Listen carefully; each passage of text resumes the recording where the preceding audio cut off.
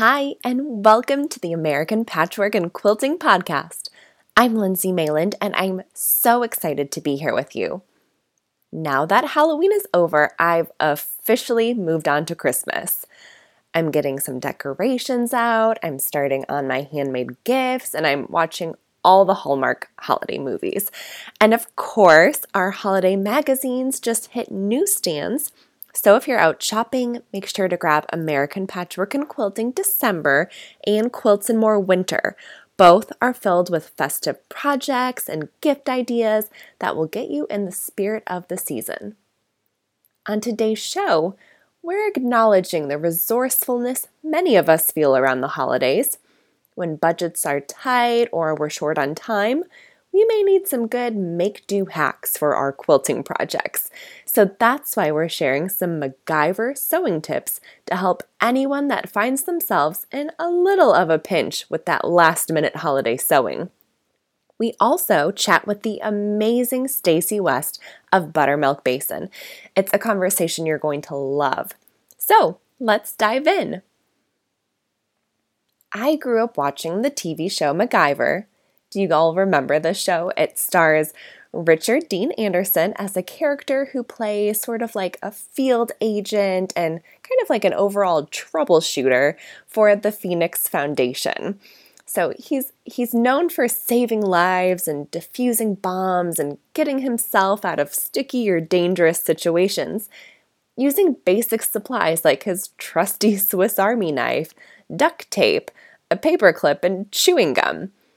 In fact, his problem-solving tactics became so popular that the term MacGyver is now part of our everyday language to mean finding a simple solution to a problem using existing resources. So, you can probably see why having some MacGyver solutions up your sleeve could be handy as a quilter.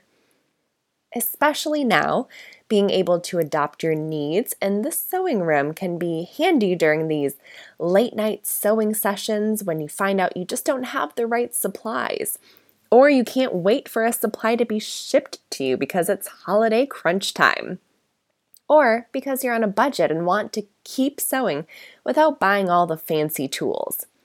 We thought it would be fun to share a few MacGyver sewing tips, so next time you're in a bind, you have a solution that can keep your progress on projects moving forward. The first hack we have to share is a basic one, but it's truly a lifesaver if your machine doesn't come with a 1/4-inch foot or your projects have an uncommon seam allowance. You can create a custom seam guide on your machine in 2 easy ways.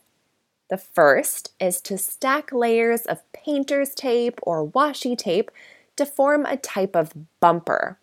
And then you place the stack of tape on your machine bed 1/4 inch away from the needle to use it as a guide.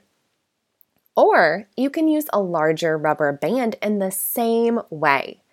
Wrap the rubber band around your machine bed 1/4 inch away from the needle for a guide.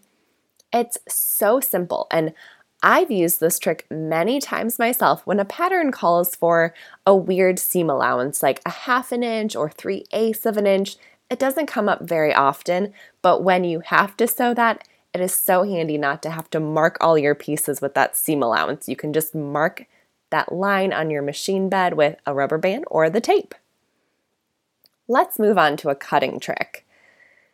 There are so many sizes of acrylic rulers out there, and they honestly come in handy when you're cutting a lot of pieces the same size of the rulers. But sometimes you don't have the right size ruler on hand, which, would make cutting the easiest, or you just don't have the space to store that many rulers. So to help make cutting pieces easier, using whatever ruler you have on hand, you can mark off the size needed on top of your ruler with painter's tape or washi tape. And that just helps your eyes easily see the lines to cut to so that you can be quick lining up your fabric without having to constantly double check the lines on the ruler. This is also very handy for fussy cutting fabric too. Speaking of cutting, if you like to work with curves, but don't have a template handy, you can use an old CD or a circular bowl or dish to mark the curves. This is really great if you're making applique circles, want to add curved corners on your quilt, want a scalloped border, or even for trimming corners on a bag or a pillow to avoid those harsh points. If you need help at your ironing station, we have a few tips that may solve some common problems. If your iron is dirty but you don't have a cleaner on hand, you can rub a dryer sheet on the warm iron to remove any residue or stickiness. And if you're working on a project that requires a lot of pressing between sewing, sometimes it's easier to have an iron and a small ironing board right next to your machine. So you can press quickly while sewing without having to keep getting up and sitting back down. So if you don't have a small pressing station, you can use a hot pad on your sewing table. So easy. For years, I had to plan when I worked on embroidery or applique projects because if I needed to trace a pattern, I used a window in my home, and if it was too dark, I was kind of out of luck until the next day. But you can create your own light box by using the flashlight function on your phone. So you can simply place your phone under a flat surface, such as a glass table or a plastic storage bin, and the flashlight will shine through so that you can trace your patterns, even if it's dark out. I have another trick for applique. So we know some people don't do much applique outside the holidays, and therefore may not want to spend money and time on patterns and templates.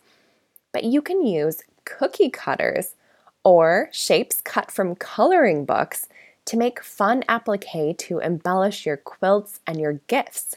So that's a great use for some of those items that you may only use a few times a year. Let's move on to some English paper piecing hacks. I love EPP, but I always seem to run out of supplies. I don't know how many times I assumed I had more refills for my fabric glue stick and then didn't when I was in desperate need. But if you run out of glue, you can actually use an Elmer's washable glue stick in a pinch. And we know many quilters use fabric glue to hold things like applique pieces in place, or even to hold the binding down when you're machine stitching your binding. You can use any Elmer's washable glue if you need something sticky. It won't damage your fabric and it washes out easily.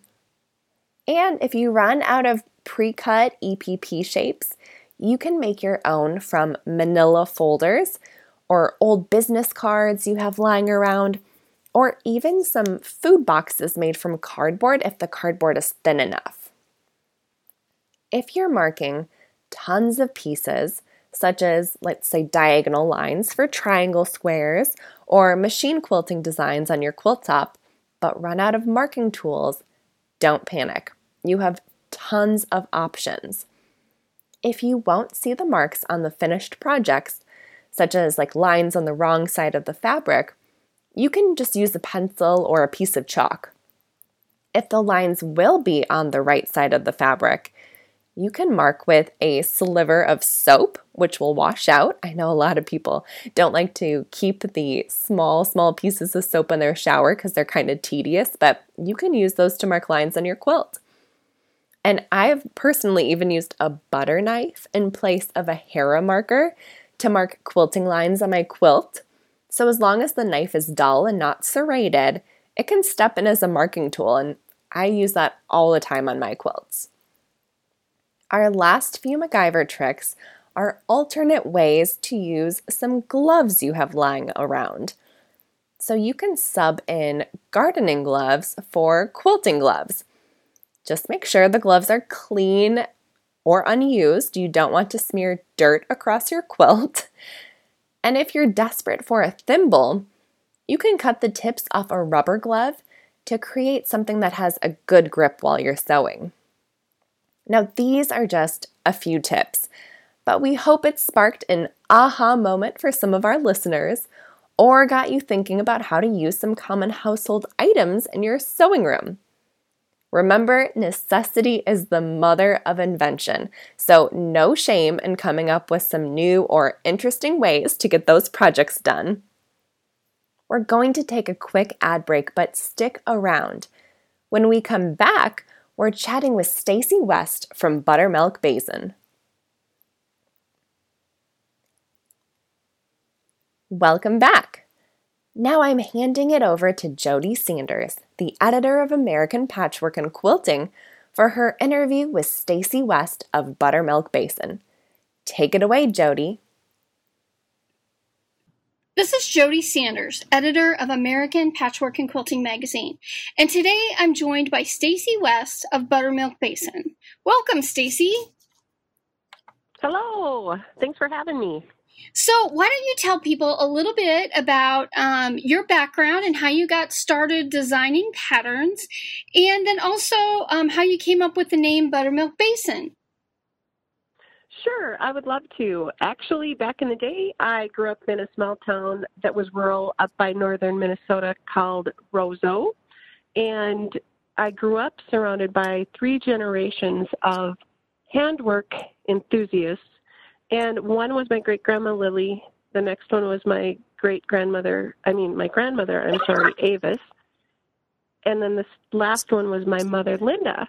And I remember growing up with all of them, whether we were baking, hand braiding rugs, doing hand embroidery, or, just being underneath the quilt frame, simply poking the yarn up, for them to tie the quilt.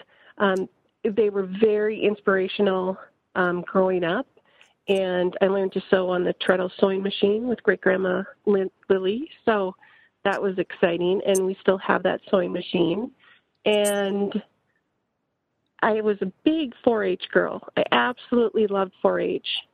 Growing up in rural Minnesota, there's not much to do with a town of 2,500, so the 4-H became a real big part of my life, and the goal was always to get as many grand champions and reserve champions as you can to make sure that you would guarantee a trip down to the state fair, which was, over 7 hours away. So that was the biggest thing that actually fueled kind of my creativity more after that I had my strong foundation. So I really enjoyed having the opportunity to get kind of out of Roseau and challenge myself and, earn that trip to the state fair. And so that was kind of phase 2. And then I got to college. I took all the art classes I could at high school, and I actually had to have, I don't know what it was called, probably just like the one they made up for me. I don't know what the actual term would be. So then I took all of that knowledge, and I moved on to Bemidji State, and I studied Tech-Il graphic design. And part of me was really still stuck in the art world. I really love drawing, figure drawing, working with the different mediums. But then there's a flip side of me knowing that, I don't want to be the starving artist that everybody talks about. So all along, my mom and I had been doing craft shows, and we would do the Country Folk Art Show. I don't know, are you familiar with that one, Jody? Did you come to Iowa? Right. Yeah, so those were always fun, and that was kind of like our higher end, coming down to the cities doing that. So my mom did a lot of the sewing, little ornaments, cloth dolls, and then I did woodworking. So we did a lot of ornaments, and so I was published in Decorative Woodcrafts magazine. I also had a book published by Susan Shiwi Publications. So I was really, going down that path of, working with my hands, whether it was whichever medium. But the graphic side also took over once I got into college. I really loved that aspect about it. I was still doing the shows. And then basically I moved down to the cities, left the fam, and kind of fast forward a little bit. We were still doing everything. I was working at Joann Fabrics. And then before I knew it, my dad passed away suddenly, and I needed to help my mother out. So it happened to be the time when the stock market crashed and everything. So we decided that the international quilt market was coming to town.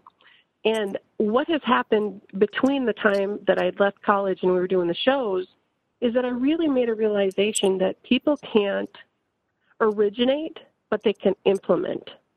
So therefore, I can draw till there's no tomorrow. So I thought, why not channel that creativity and make, my passion for creating and helping others and helping my mom. And so we started with Pitter Patter Pigtail Girls back in the day. And it's kind of a funny name. And now some people still recognize it, and you can still see stuff, here and there. So that's pretty cool. But so basically, that was the start of it, was basically to help my mom and to have me and her work together to get through this. And as we all know, handwork, needlework, sewing, anything that you're passionate about turns into kind of therapeutic.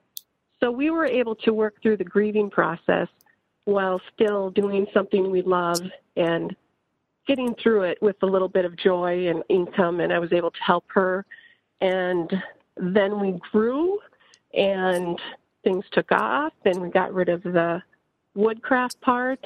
We started to do more stitchery patterns.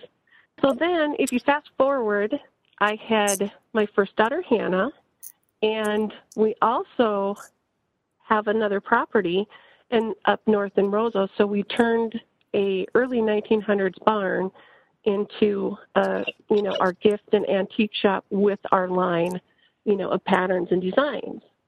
So that was amazing. We had a great time, but sending paper back and forth for the patterns was not feasible because shipping patterns was really expensive. Paper itself, shipping is expensive. It's heavy. So she took over the mercantile called Yield Mercantile, and then I took over the pattern company. And so then I decided it was time to refresh, rebuild, and follow my passion and do what I loved. Now that, Mom was doing well, we were starting a family in the cities. So I ended up opening Buttermilk Basin, and that's my current company name, which you all have fell in love with and enjoyed. And it was named after my great-grandma Lily, who I brought up earlier. And she used to have buttermilk in her fridge nonstop. And that was just a staple. So we took the buttermilk, and then we also had to wash our hands in the basin because she never had running water. So I combined the two that kind of were, very vibrant in my memories. And so I took those two and I made Buttermilk Basin. And to this day, it's still amazing and we're going strong. And the coolest part is I think if I can have a name based on something that's important to me and make it a valid, strong company in an industry, anything's possible, because most people think that I'm actually a bakery, but little do they know it's not. But so it's super exciting, and that's kind of how everything developed to where I'm at today. So talk a little bit about some different reincarnations you've had as far as the brick and mortar store and where you've maybe just had, maybe talk about that a little bit, because I know we actually came up and did a profile about 3 years ago, and you're moving into different space now than you were at that time. So talk a little bit about the evolution of your business as far as a brick and mortar. Absolutely. That's a good point. So one of my highlights in my career is when you guys came up and did that shoot and gave me a spread in APQ. It was just an amazing opportunity, and it had been something I had been dreaming about. So that was pretty cool to be. It's something that sometimes, as artists, you always just kind of are always questioning or validating. And there's just a few things that I'm pretty easygoing and I just love to create, so I don't really get hung up. But I really love the fact that, I felt like, oh my gosh, this is so cool. It was just a big thing for me, and I'm so appreciative of that. So that space that you actually seen, Jody, actually is we're moving out of it. Since you were there, we actually took over all the suites except for 2 in that whole building. So we had a strong running shop there. We outgrew it because we had the retail brick and mortar, and then we also had our warehouse department in that building. And so our company is growing kind of like leaps and bounds, and it still is. And so probably a year and a half ago, we moved the warehouse 5 blocks away into actually a building where my daughter, they both did dance here when they were young. So it's kind of amazing how I once sat here as just their mother, anticipation of them running out, in their little leotards. And now all of a sudden we've got, this whole big warehouse. So then we're still growing and having a good time. And so we decided, you know what, let's do this. So now we just actually are opening up our new shop October 15th. And that's on the other side of this building, still 5 blocks away from the original one. But what's really cool about this building is it is, once you come in, you will be wowed, because this is all of my favorite things all in one place. I guarantee you will be no other shop like it. The reason it's going to be so cool is it features everything I love. All the things that I've been collecting over the years, from antique and vintage, they're all being showcased, along with all my quilts, my ornaments, all my different things. So it's really exciting. The biggest thing I can say about having a brick and mortar store is make sure you're prepared. Because I tell you, the shop aspect of showing up, being there every day, trying to get your other work done and stuff doesn't happen. Because if you're like me, my company really focuses on the experience for the customers. So I always want to make sure, if I'm talking to anybody about brick and mortar shop, that they make sure that they know that you have to focus on what your shop is. And for us, it's the experience. And that's more important to us than money or being the biggest or anything. So we just want to have a big, environment. And now we finally do, where we can completely devote a lot more time to the customer and the experience. And we're super excited. Wow. I know there's a couple more things that I want to talk with you about, and we're just going to take a quick ad break, and then we'll be right back. And now I'm back with Stacy West of Buttermilk Basing, and we're continuing our conversation. And I want to find a little bit more about how you got started designing fabric, because I know that's another thing that you do in addition to the patterns and having a brick and mortar store. You also design fabric. So maybe talk about how you got started in that, and how would you describe your look for people that maybe aren't familiar? Oh, that's a great point. I am a huge lover of fabric and wool, and that was kind of another little thing on the bucket list that I've always wanted to check off, is designing fabric. I was originally designing for Diamond Textile, and I was really excited to work with her because she brings a lot of the woven. So we came out with a line of wovens, or yarn dyes, some of you may know as, and also Civil War reproduction fabric. And I loved working with her, and I loved having that first line under my belt. But I knew that there had to be a lot more that I was missing out on, because she was a smaller company. I was her first one, and I just knew that I had to get bigger so that I could get a lot more to work with and bring more to my customer base and quilt shops around the country. So I was approached prior to that as well with Henry Glass. So after that contract was up, I had already been approached by Henry Glass, so I knew that I was already just going to go right to them, because they are very established in the industry, and I had a great 3-year run with them, and my lines continued to go, and we actually developed our own line of wool, and so things were super exciting. But there's always a part of me that it's what's on the other side? Am I missing out? I also fall in love with a lot of the other fabric companies, and I'm one that likes to try anything.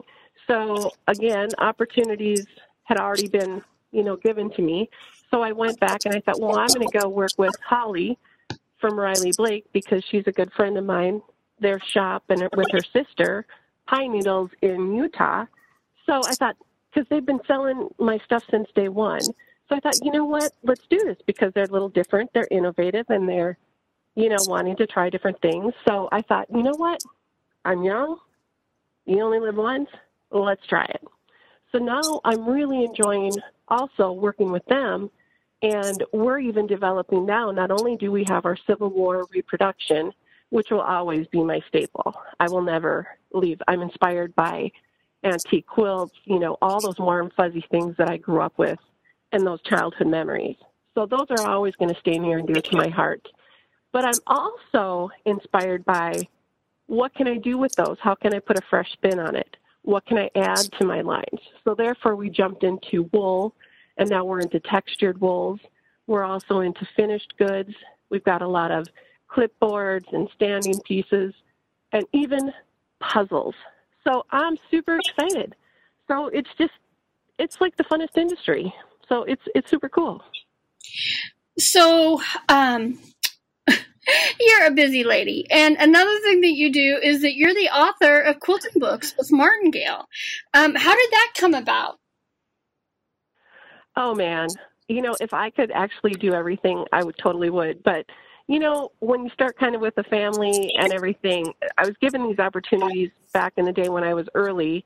At first, you don't want to give a lot of your designs away because you honestly do have to make money. There's a long period of time where, I'm starting a new family, my hours are limited.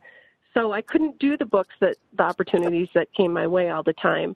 And then all of a sudden I'm like, okay, it's time. And I've been working with a group from Martingale, and I've never looked back because I'm having the best time. And we're actually now even coming out with 2 books a year because you guys are all loving them, and they're doing such an amazing job on the book and the style, and we're just loving it. We both are. We're working together. We're having fun things.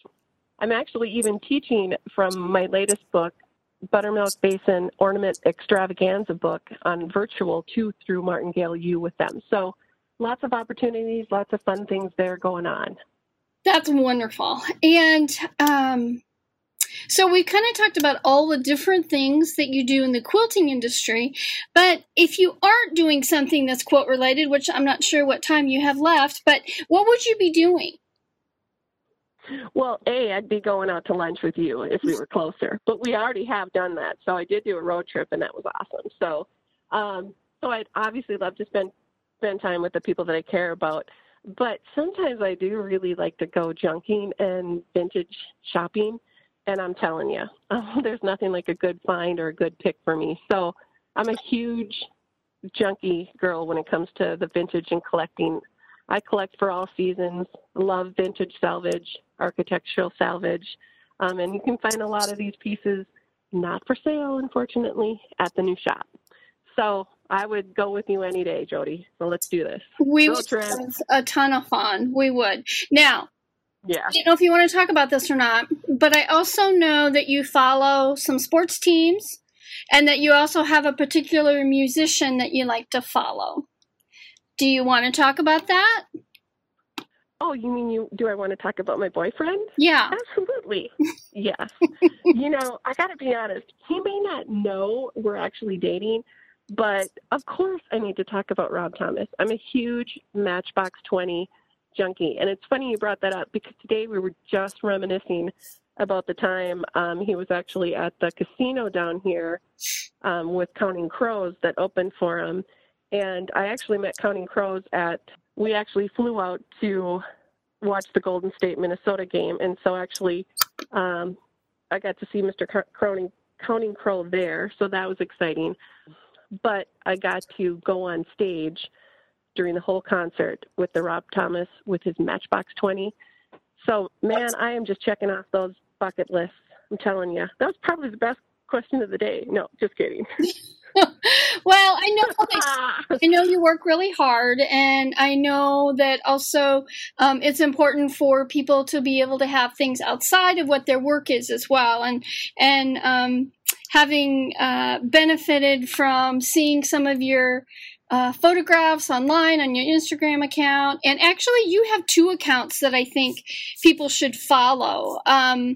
Why don't you tell us about your 2 Instagram accounts so people know where to look for your kind of inspiring photos and just to kind of follow the things that you're doing?